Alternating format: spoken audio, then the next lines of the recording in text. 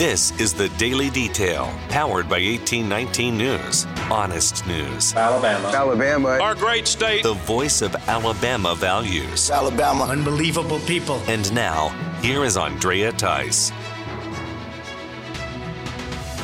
Alabama Attorney General Steve Marshall says he will be looking into any potential legal remedy following the recent decision by Joe Biden to not place the U.S. Space Command in Huntsville, Alabama, but keep it in Colorado instead.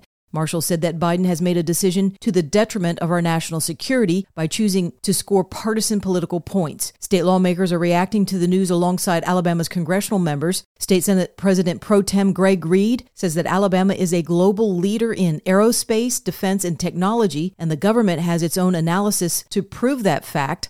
Lieutenant Governor Will Ainsworth says this politicized move is a surrender of U.S. military advantage and that Biden has corrupted the Pentagon by ignoring 3 separate studies that rated Huntsville as number 1, and instead Biden chose blue state Colorado that was ranked 5th in the assessment process.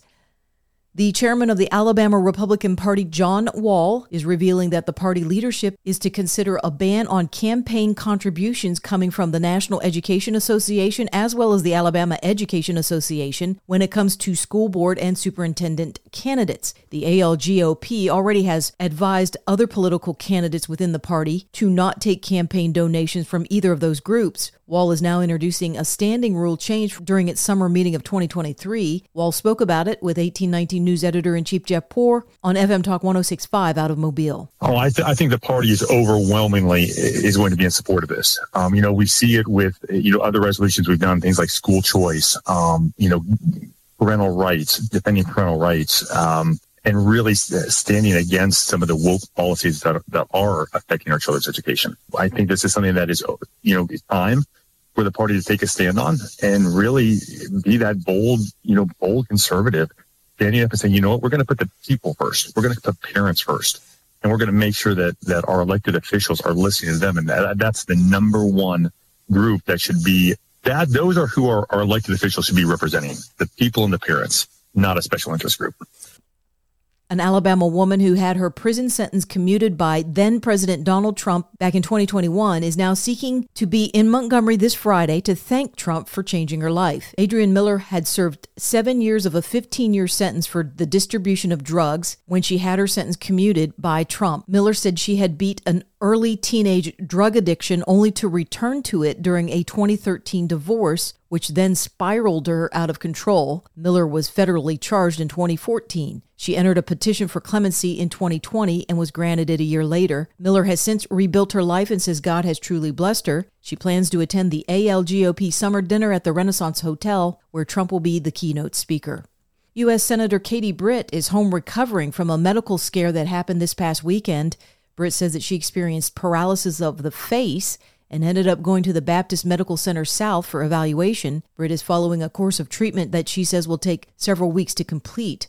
The first baby safe haven box for Alabama is going to be placed in Baldwin County. This all comes following legislation that was passed by state lawmakers earlier this year. The new state law was sponsored by State Representative Donna Givens in order to provide safe places for a mother to place her newborn baby if the mother decides she can no longer care for that child. Givens introduced the bill after the abortion ban went into effect here in Alabama in order to provide all the options for a woman to place their baby in a loving home. There will be a total of 10 of these baby drop boxes placed throughout the state at fire stations or hospitals. The first one will be at the Foley fire station and should be established by this coming September. This Wednesday, Alabama Congresswoman Sewell will be holding her 12th annual job fair in Montgomery, which is designed to help her constituents find a well-paying career. The job fair will be held in the Cramden Bowl from 10 a.m. to 2 p.m. Employers from various industries throughout the state will be participating in this job fair, including automotive, banking, education, hospitality, government, healthcare, and law enforcement. The job fair is free and open to the public. Sewell says her annual fair is one of the most important events to host all year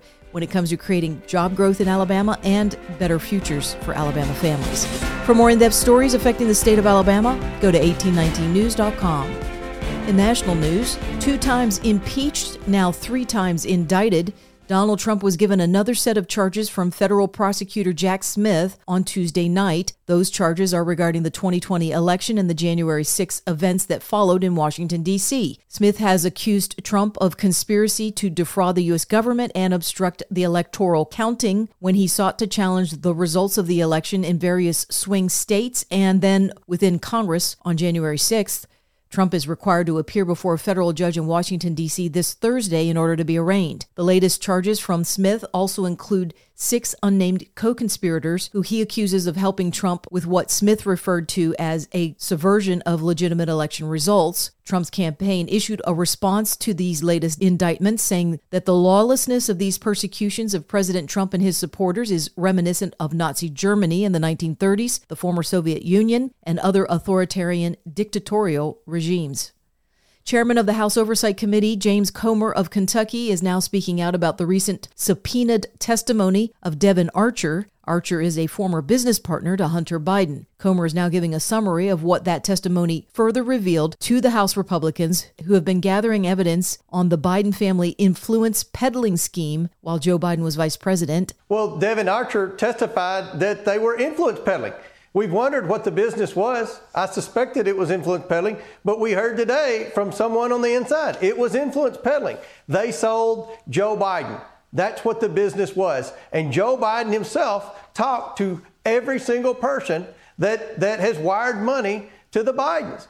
Comer spoke on Fox News. Meanwhile, Georgia Congresswoman Marjorie Taylor Greene was also in Washington, D.C. at the time of Archer's testimony. She spoke on the Benny Johnson podcast, saying that Archer and his attorneys strategically waited until Congress went into summer recess and left Washington, D.C. before he would go into the capital city to testify. They wanted this to be low profile, low pressure, because everyone needs to understand, for the listeners, Devon Archer was coming in to give his testimony to us without immunity, without any protection from the Department of Justice. And that's because the Department of Justice works directly for Joe Biden. Taylor Greene has offered impeachment papers against Joe Biden as early as the start of his presidential term. She says Archer's testimony is just further proof that this impeachment needs to go forward. While peddling influence is not necessarily a crime per se, say if you're talking about with celebrities or sports figures or people like that,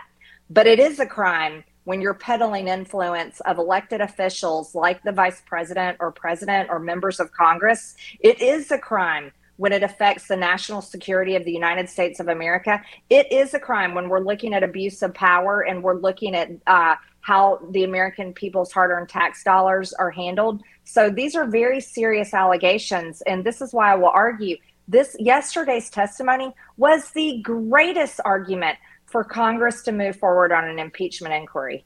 And Rasmussen Reports has completed a quick poll of the American people on the latest breaking news regarding Joe and Hunter Biden. The poll results show that 61% of voters think that this is a serious scandal, 29% do not. 58% agree with the statement coming from House Speaker Kevin McCarthy that this is political corruption that's far worse than whatever happened within the Nixon administration and Watergate, and 35% disagree with that statement. The Rasmussen poll was done between July 26th and 27th and was a survey of just over 1,000 likely U.S. voters.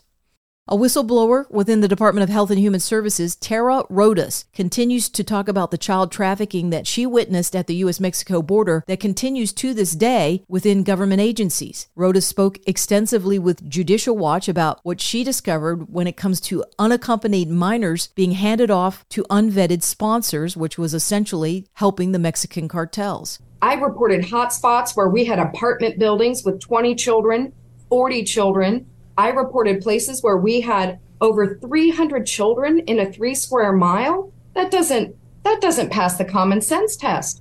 I saw sponsors who were sponsoring at different addresses. So they're trying to get kids from multiple sites.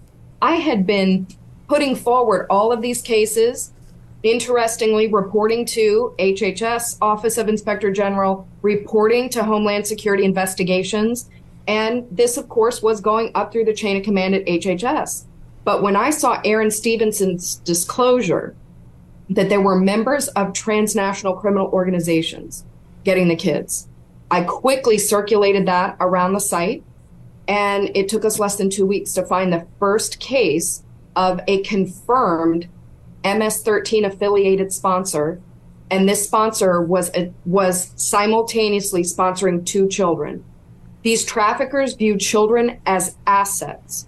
They are commodities. Exactly. So when they find out that the United States government is going to put them on a plane, and in the middle of the night, without telling anyone, without telling state attorney generals, without telling state legislators or anybody, we're going to be sending kids and paying the airfare to deliver the child the last mile. They are collecting income earning assets. They view the children as assets. Rodas also confirmed that leadership within the U.S. government agencies and the HHS were well aware of what was being done here to help the cartels and human traffickers and simply did nothing. What is absolutely the most unbelievable and horrific thing was to hear from my direct supervisor that, Tara, we only get sued if we keep kids in care too long. We don't get sued by traffickers. Are you clear? We don't get sued by traffickers. You're listening to The Daily Detail from 1819 News. If you are enjoying The Daily Detail and want to make sure that these reports come up easily on your smartphone, then be sure to hit the subscribe or follow button on whatever podcasting app you are using. It's usually on the main page of The Daily Detail. That could be on Spotify, Apple Podcasts, Podbeam, or some other app. And also be sure to visit 1819 News for more reliable, up-to-date information on what's going on around here in Alabama. You can also join 1819 News by becoming a member, which will get you exclusive content as well as 1819 merchandise. You can visit 1819news.com/membership to learn more. I'm Andrea Tice. I'll be back again tomorrow. I look forward to updating you then. Alabama. Alabama. Our great state. Alabama. Of Alabama. This has been The Daily Detail. For more up-to-date news, go to 1819news.com, where you'll find honest news and Alabama values.